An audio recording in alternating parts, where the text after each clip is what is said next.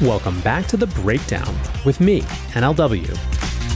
It's a daily podcast on macro, Bitcoin, and the big picture power shifts remaking our world. The Breakdown is produced and distributed by CoinDesk. What's going on, guys? It is Wednesday, January 4th, and today we are discussing why Sam Bankman-Fried is pleading not guilty to charges of fraud. Before we get into that, however, if you are enjoying The Breakdown, please go subscribe to it, give it a rating, give it a review, or if you want to dive deeper into the conversation, come join us on the Breakers Discord. You can find a link in the show notes or go to bit.ly/breakdownpod. All right, guys, so as I suggested yesterday, today is FTX catch-up day. As much as we'd all like to move on for it, FTX is going to have lingering effects and continue to shape news cycles for some time to come. That is especially true after yesterday when Sam entered his plea in federal court in New York. But before we get into the details there, let's take a few steps back.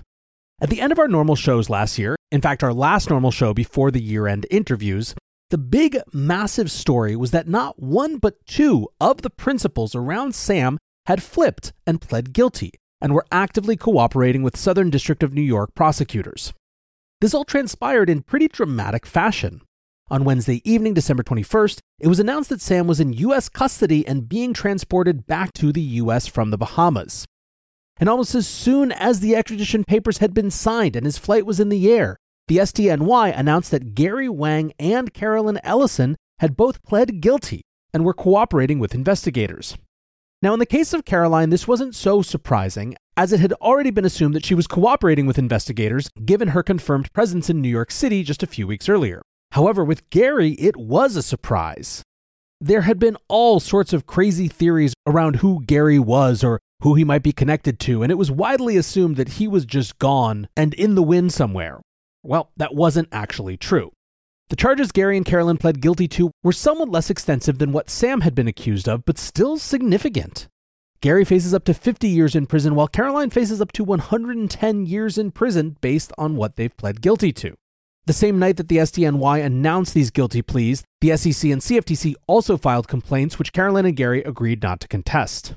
The documents surrounding all of this offer some of the best seeming confirmation of the chain of events that led to not only FTX's collapse, but its pretty fraudulent design from the outset. For example, the documents contain apparent confirmation from Gary that he had coded, quote, software that allowed Alameda to divert FTX customer funds at the direction of Sam. There are also some interesting accusations. For example, that of the $224.7 million loaned from FTX to Gary, the documents suggest that they were, quote, not intended for Wang's personal use, but were instead used by Bankman-Fried for other purposes, including additional venture investments. Gary claims that he only withdrew $200,000 for his own purposes. So that's where we were, and the next big thing on the docket after these announcements was Sam's bail hearing. This happened at the end of that week before Christmas, and you all pretty much know the story at this point. Sam was granted bail with the terms seeming incredibly splashy. Bail was set at $250 million, the biggest bail in history, 25 times larger than Madoff and 50 times larger than Jeff Skilling, the former CEO of Enron, except it was more PR than reality. First of all, it was a $250 million bond with only a tiny fraction of that needing to be put up as collateral. The collateral that we know of is that Sam's parents put up their $4 million house as collateral, and two additional anonymous sources also pledged other assets. Now, these two anons have been the source of some questions and consternation. At the arraignment yesterday, Sam's legal team asked the judge to keep the identities of the two additional people who backstopped his bond secret. Usually, the court will announce names, addresses, and incomes of anyone providing a bail bond.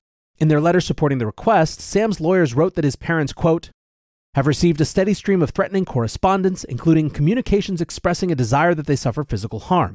Consequently, there is serious cause for concern that the two additional sureties would face similar intrusions on their privacy, as well as threats and harassment if their names appear unredacted on their bonds or their identities are otherwise publicly disclosed. The judge allowed the identities of the two additional people to remain secret, but did so, quote, without prejudice, which means that they're allowing objections to be filed with the court and leaving open the potential for this decision to be reversed at a later hearing. Immediately after the hearing, Inner City Press, who is an independent court reporter who covers the Southern District of New York, lodged an objection. We could see other media outlets lodging objections in the coming days as well, on the grounds that the identities of Sam's supporters are matters of legitimate public interest. But more on that in a bit. Now, when the bail was originally granted before Christmas, the conditions were fairly standard. Sam was confined to his parents' California home with allowances for exercise and food shopping. He had to surrender travel documents, be fitted with a tracking device, and pledge not to attempt to leave his county without permission. Sam was also prohibited from making any transactions or taking out any credit lines above $1,000 without approval. Now, concerningly to many, there were no limitations placed on Sam's use of computers and nothing specifically about accessing crypto funds, which we'll get to the issues with that a little later.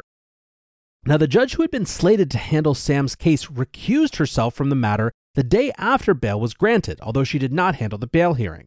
Judge Ronnie Abrams disclosed that her husband's law firm had advised FTX in 2021, but stated that he had no direct involvement in providing legal services to the failed exchange. She claimed that legal confidentiality meant that she had no knowledge of the service rendered.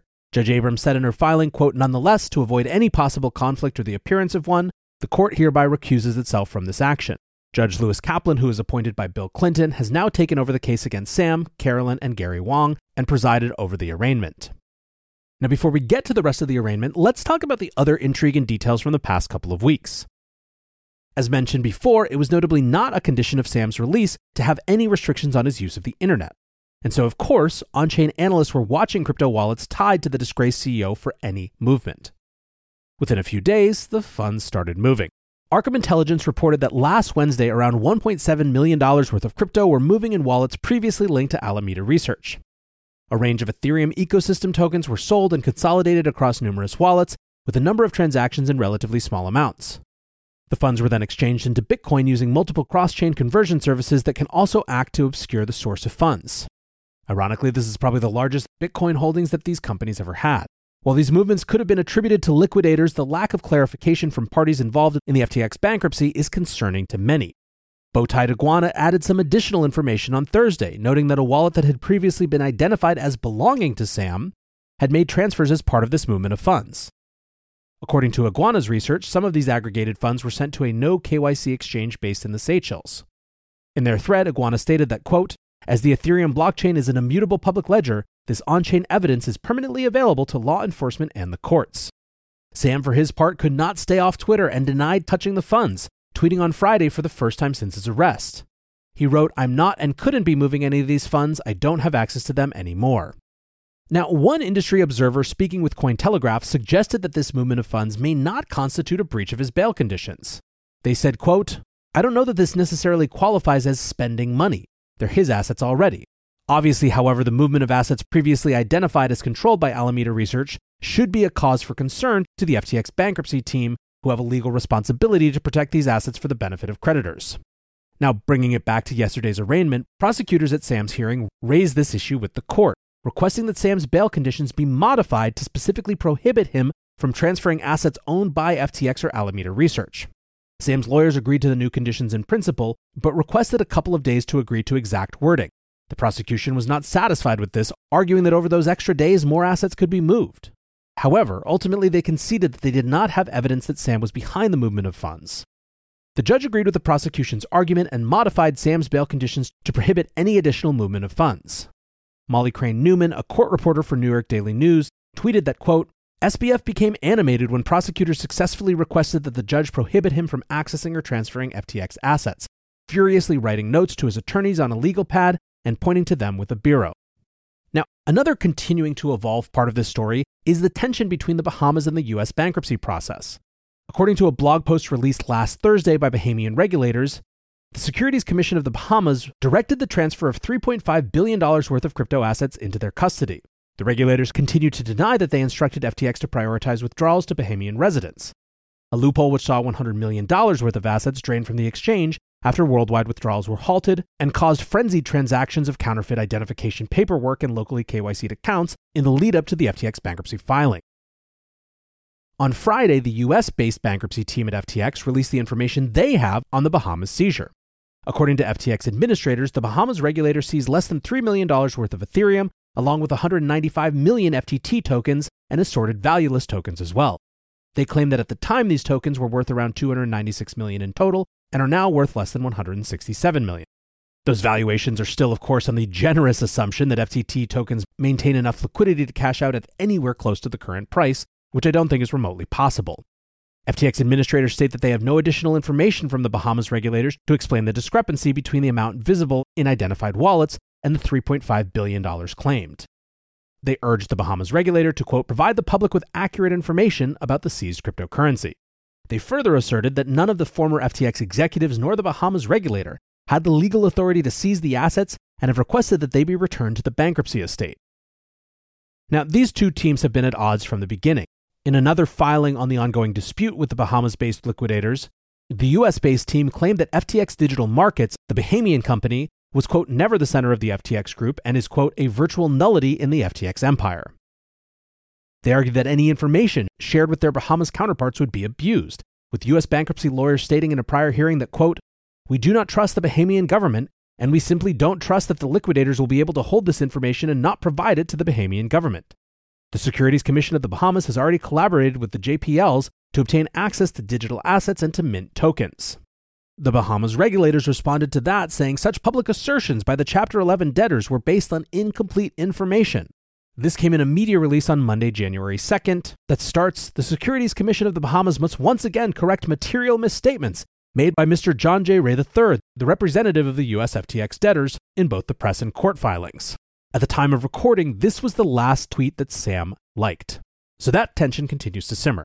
But back to the big thing now, the arraignment yesterday. Arraignments are very brief preliminary hearings to allow defendants to enter their plea and set a timetable for the case to begin. At his arraignment yesterday, Sam Bankman-Fried pled not guilty to all 8 charges and is now set to face trial beginning around October 2nd of this year. The trial is anticipated to last around 4 weeks. Now, on the one hand, this wasn't unexpected. For the couple days leading up to the arraignment, news outlets had been reporting that Sam was likely to plead not guilty. At the same time, for many, it still seemed pretty shocking. There was, on the one hand, the fact that Caroline and Gary had already flipped and pled guilty. To many, that seems like a pretty massive wall for Sam's defense to have to climb. There was also the fact of how much Sam had seemingly admitted in random internet conversations in the month and a half he was free after being deposed as FTX's CEO after the bankruptcy. Scott Melker tweeted, breaking, SBF pleads not guilty to a bunch of crimes that he has basically already admitted to committing in Adderall-fueled Twitter rants and apologies. Even Rand Nooner, who is not my favorite perspective on a lot having to do with this industry, tweeted, let me get this straight. SBF admits on tens of podcast spaces and streams to defrauding investors, commingling funds, wire fraud by transferring funds to Alameda's account. He arrives at court and pleads not guilty, and now gets to go back to his parents for 10 months? So what then might Sam be thinking? Well, one part of it might be a simple play for time. Dave Weisberger, the CEO at CoinRoute, said the reason for the plea is almost 10 months of freedom as he awaits the trial. If he pled guilty, he would go into custody almost immediately. I bet he pleads guilty right before the trial to try and get a reduced sentence. This is one arbitrage he seems to be doing right. There is also the simple possibility that in the limited time his team had to negotiate, there was no deal on the table that Sam thought was actually worth throwing out his chances of winning a lesser sentence through an actual trial. This is a kid who lives his entire life based on EV or expected value calculations. If he was looking at a plea deal for 25 to 50 years, effectively destroying his life anyway, maybe he thinks, why not go for the higher upside play of getting out of it or getting out of more of it, even if it has a lower chance to work. Whatever the case, over the next 4 weeks, the government will produce all of its documentary evidence to Sam's legal team to allow them to prepare a defense. I think the big thing right now for the community is, 1, coming to grips with the fact that we're going to see a trial around this, and that it's going to drag the whole thing on throughout the entirety of 2023, and 2, the continued questions of how Sam's money and the influence he accrued in the very short amount of time that he was collecting that money, or more accurately stealing it, is allowing him to have a very different experience than most people who show up at the SDNY. At Meta Lawman, lawyer James Murphy wrote, discussing Sam's request to have the personal details of the 2 people who provided his bond remain private, Meta Lawman lawyer James Murphy wrote, the prosecution admitted that they have not yet interviewed the new secret guarantors of SBF's bond. Bond guarantors are supposed to be interviewed to determine whether they qualify as financially responsible persons. So this will be done in secret at some point. He also wrote, so here's the scorecard from today's hearing. No mention of the 2 co-conspirator fugitives. Prosecutors say there's no evidence SBF had anything to do with moving Alameda's assets. And the prosecutors and the judge agree to keep the names of guarantors secret. Not normal. Still, as I said before on that particular point, already at least Inner City Press has filed an objection to get this information unlocked, so who knows what will happen in the future. But that is the story from now. Hopefully this will be something we can check in on lightly every couple of weeks instead of something that needs to dominate our time here. But for now, at least you have the information as it's happened over the last couple weeks. Until tomorrow, be safe and take care of each other. Peace.